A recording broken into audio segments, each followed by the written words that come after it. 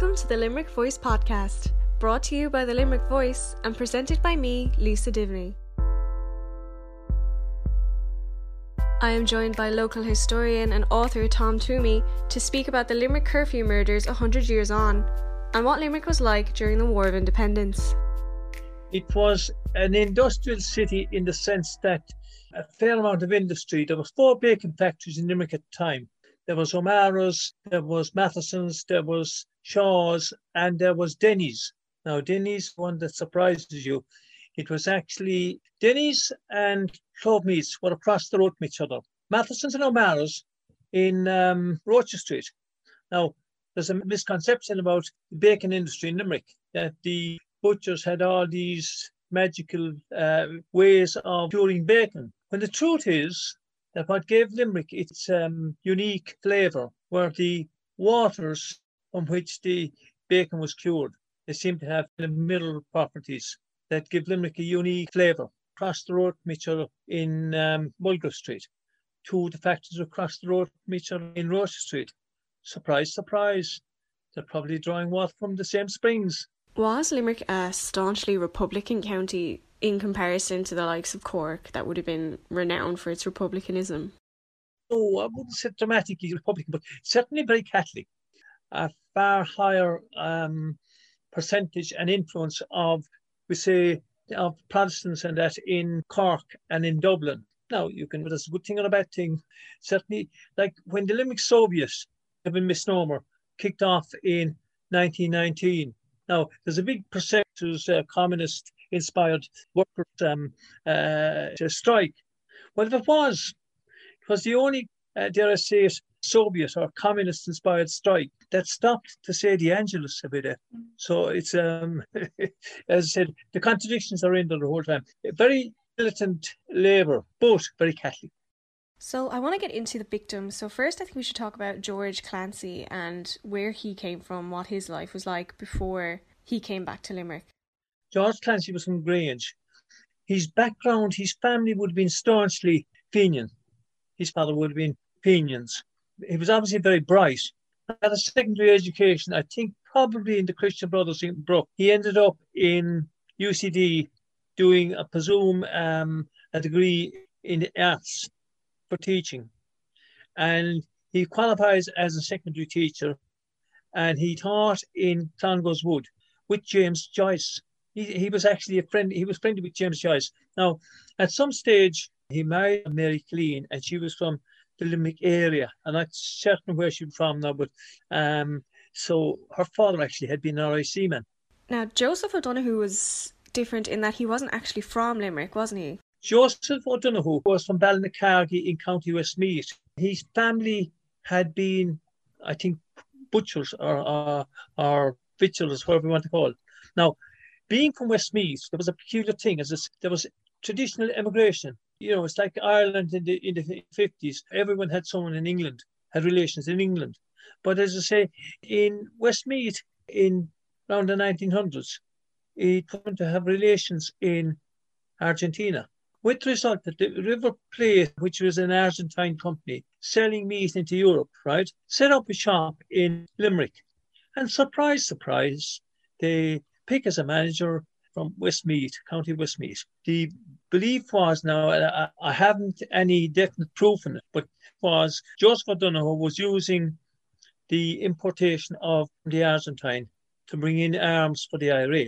Whether he was or he wasn't would be proved now, but certainly British intelligence believed that he was. And after that he came on their, as you would say, he came on their radar. George Clancy was the mayor at the time. O'Callaghan had been the previous mayor. Now, O'Callaghan is unusual, right? In that I think he was educated in Clongowes Wood. They were a fairly wealthy family. He was an only son. Now, I think he had some sisters, but I'm not sure of that.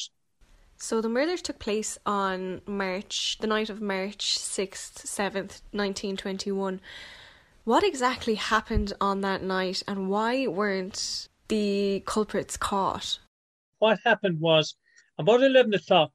Now, Joseph O'Donoghue was staying with a family called Liddy's in Janesborough Avenue. Now, if you know where the Spotted Dog public house is today, just down from the Spotted Dog are two fine red brick buildings. They're semi-detached. And I don't know who was staying there. Now, knocking came to the door around 11 o'clock. Now, Mrs. Liddy went out, and there was two men standing out there. Now, there could have been others. There were others. But she was confronted by two men who were police, and they demanded entry. And when she brought them in, they got everyone that was in the house to identify themselves. Now, at that time, you would have to have a list at the back of the door, listing everyone who was in the house. This is the way they operate the curfew. And O'Donoghue was identified. And they went to his room. They wanted to search his room. They searched his room. They found nothing. But they took him out and let him outside the door while they were doing the search. And when they were finished, they said they were taking him away. They said to Mrs. Liddy that no one is to leave the house until after 6 o'clock. Now, 6 o'clock in the morning. At that time, as I say, curfew was in force. And you'd have to stay in your house from 7 o'clock in the evening, I think it was 7 anyhow, until 6 o'clock the following morning. So when Mrs. Liddy went out in the morning, or when the Liddies went out in the morning, they found Joseph O'Donoghue's body some distance down from the house. They had taken him out and basically shot him. Now, that was at 11, between 11 and half 11. About an hour and a half later, the mayor's house, Saoirse Clancy, and the previous mayor's house, O'Callaghan, were both visited by a number of men. In the case of O'Callaghan, now O'Callaghan's lived at St. Margaret's on the North Strand. Just to explain where it is, if you go over Sarsfield Bridge and you come to the Strand Hotel and you turn down to the left, O'Callaghan or Clancy lived also on the North Strand, but down in a place called Castleview Gardens. Now, Castleview Gardens is actually quite close to Thomond Bridge, quite close to where the Treaty Stone is today. And it is past the Strand Barracks. As I say, Clancy was living there. Now, about the same time, knock came to the door of O'Callaghan's. And when they looked out, there was two men out there demanding admission. O'Callaghan's were used. They had been raided so many times. They were desensitized. They had become so inured to house raids. They just took it as one of those inconveniences. Why were they constantly raided? Was it just because they were known to be? You see, it was how would I put it? It was also British intelligence or British. It caused fear, and when the leading citizens, when they're under pressure, I think it has a ripple effect back on the general population. Michael O'Callaghan was not involved in the IRA. George Clancy was, but both of them were, in relative sense, they were relatively peaceful men, albeit members of a nationalist body. But by putting those two men under pressure, I think it was a way of getting at the population as a whole. That's my theory. Yeah. Now, obviously, the British maintained that these people had seditious documents and all that kind of thing. Yet they raided their houses time out of number, and they never found anything. Yeah, it's suspicious. Yeah. Now, I do believe that some of the raids were, if you raid it often enough, they won't take any notice. So you'll catch them, when you actually come, dare I say it, to shoot them, you're going to catch them unawares. Yeah. And that's basically what happened that night. In the case of O'Callaghan, two men raided the house. Now, one of them we definitely know was George Montague Nathan. Now, Nathan had led all the previous raids. Mrs. O'Callaghan identified his voice.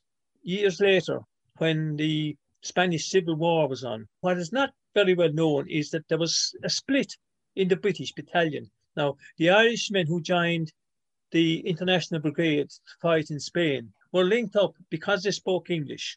They were joined up with the British battalion, and quite a number of Republicans joined up, including Frank Ryan from Limerick. Now, it emerged after a while about Nathan was one of the senior men in the British battalion, and it emerged that Nathan had served in Limerick, and then it came out about the shooting of the mayors. And the Irish in the Spanish Civil War in the British battalion, they left the British battalion and they joined the American Lincoln battalion because they wouldn't serve with the British in the Spanish Civil War. Now, that's something that's not very well known. But who did a very good book on it was Richard Bennett, called The Black and Tans. Anyhow, coming back to Limerick, two men, as I said, went to O'Callaghan's house, one of whom was definitely George Bennett. The second one, we believe, was William Harrison. Now, we can't be certain about that, but it looks as if it wasn't William Harrison. He was from Northern Ireland. He was an auxiliary as well. And he was alive in England during the 1960s when Bennett was doing his research on Black and Tans. That's why we think it was Harrison. Three men went to Clancy's. Now, for the three men to go to Clancy's, they had to pass the picket on the Strand Barracks. Now, can you imagine? Curfew's on. No one is supposed to be out during curfew, right? So if someone goes past the barracks, goes past the sentry, he's supposed to call them to challenge them. But he didn't challenge them. They went up to Clancy's. Same thing happened at Clancy's. Clancy was called out. They wanted him to come outside the door. And when he wouldn't, they opened fire and shot him. His wife attempted to attack him. But either way, they beat her off. And they ran back past the sentry at the Strand Barracks. Now, shots were fired, and these three men are running past the sentry, and he doesn't challenge them. So you have to say what was going on. To me, it is evident that the sentry knew that these men were British. Yeah, it sounds like it was collusion. Yes, it was collusion. Now, as I say, Mrs. O'Callaghan at the other end, she was her husband was dying. The husband always told her, if something happens, ring the barracks. So she rang William Street Barracks and she contacted the inspector on the night, Ibbotson. Now, watch this one. She rang at 1:20. Ibbotson's own admission was that she rang at 1:20. It was 1:45 before Ibbotson took out the patrol. Why was he waiting 25 minutes? Now, as I say, when she had contacted Dr. Roberts before that to come to her assistance, now Roberts was living in Mallow Street. Roberts walked from Mallow Street, down O'Connell Street, down Sarsfield Street. Now, while he's going down Sarsfield Street, he meets 5 men coming towards him on the other side of the street. Now, they didn't challenge him.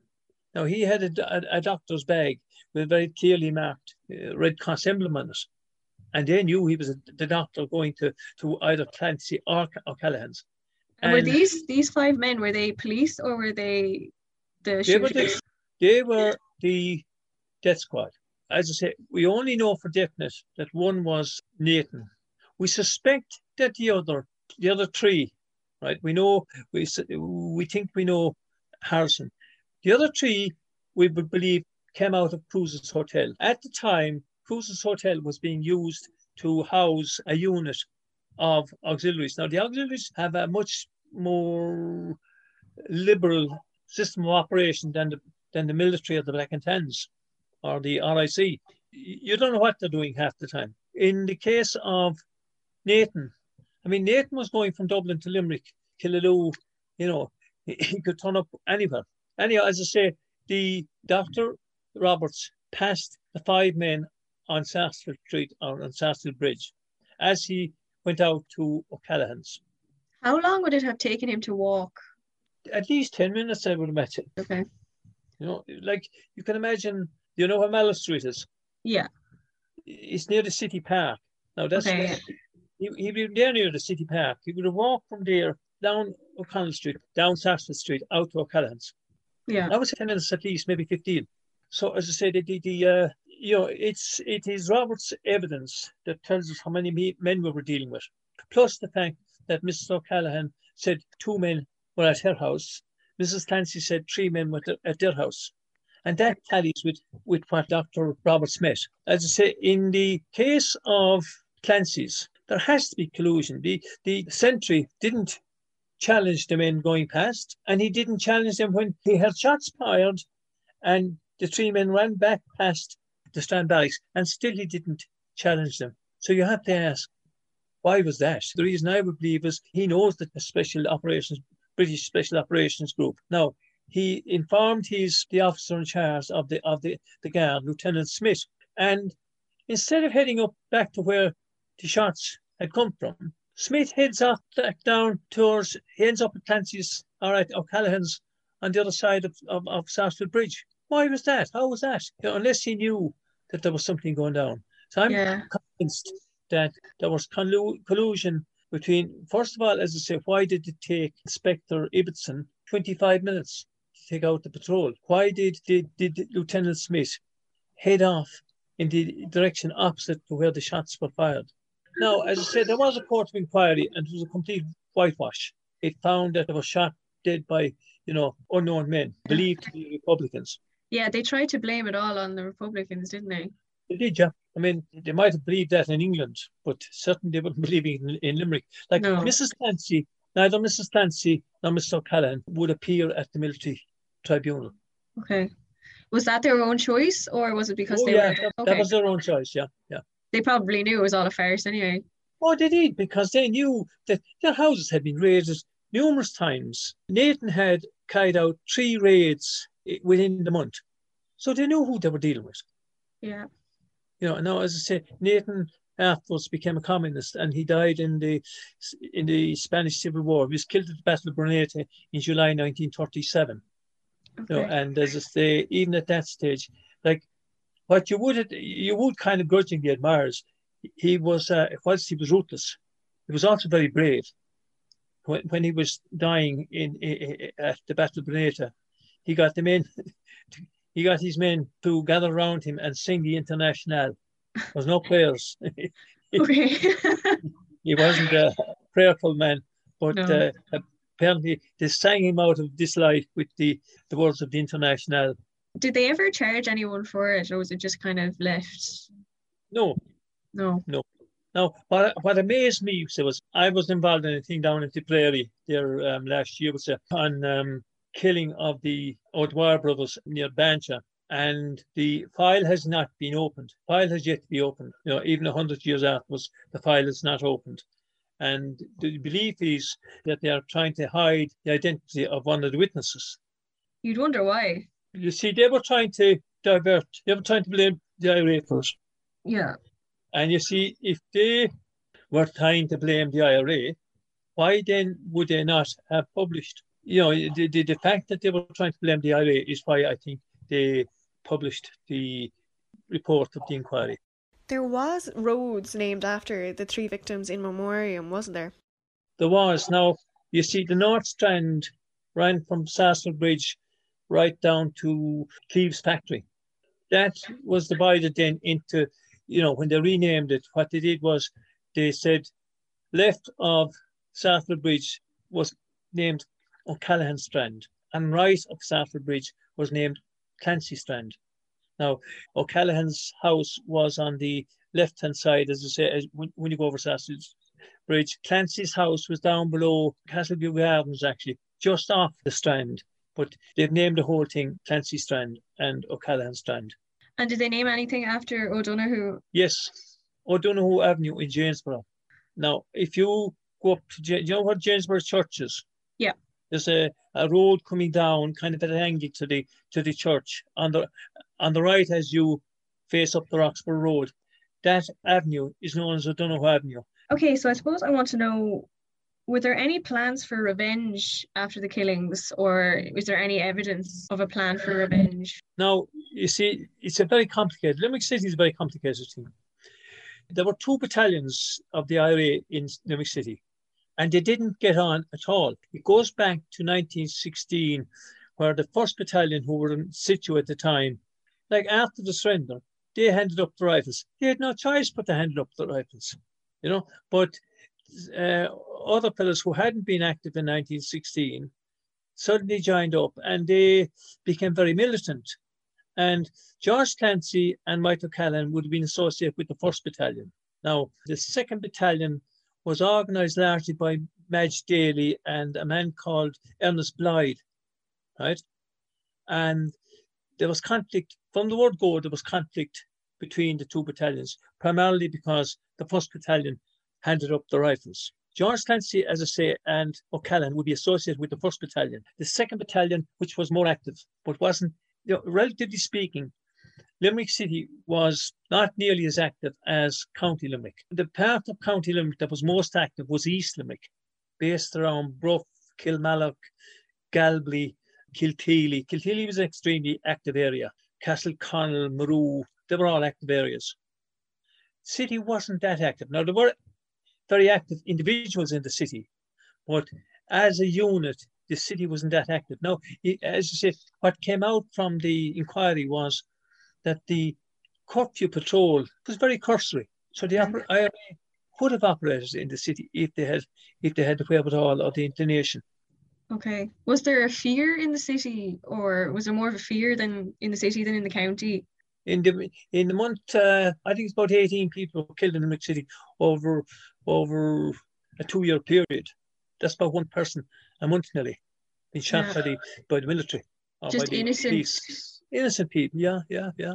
Like in February 1920, there had been an attack on the RIC, and they opened fire at the corner of Rocher Street, and they shot a publican who was behind his counter in his shop, a fella called Richard, I can't think of his second name, and then there was a girl killed in Sarsfield Street the same evening. Lena Johnson going home she was an usherette in a cinema, and she was on her way home from work, and she was fired on, she was killed. Yeah. You know, innocent people were said. You know, that there were, as I said, there was 18 people. I think it was 18 people all killed over, dare I say, a 2-year period in the city. Now, in the county, it was different. The biggest ambush outside of Cork took place at Drumkeen. I don't know if you know anything about it. No, I haven't heard of it. Right. Now, you know, and no disrespect, very few people have. There was no ambush in Kerry, Tipperary, Clare, came near it. There was 11 black and tans killed.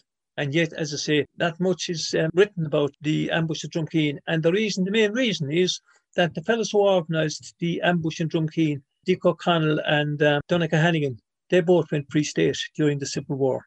And unfortunately, you know, the Civil War, unfortunately, has coloured a lot of reporting and things. It's a really interesting story. I actually hadn't heard about it, the curfew murders, until recently. I can't remember where I saw it. I think I was on Limerick TV or something, and it came up that it was 100 years since this murder had happened. I suppose I want to know in the end, what effect did the murders have on the city at all? Well, it's difficult to quantify what effect they had, except that if the effort was to intimidate people, I don't think it succeeded.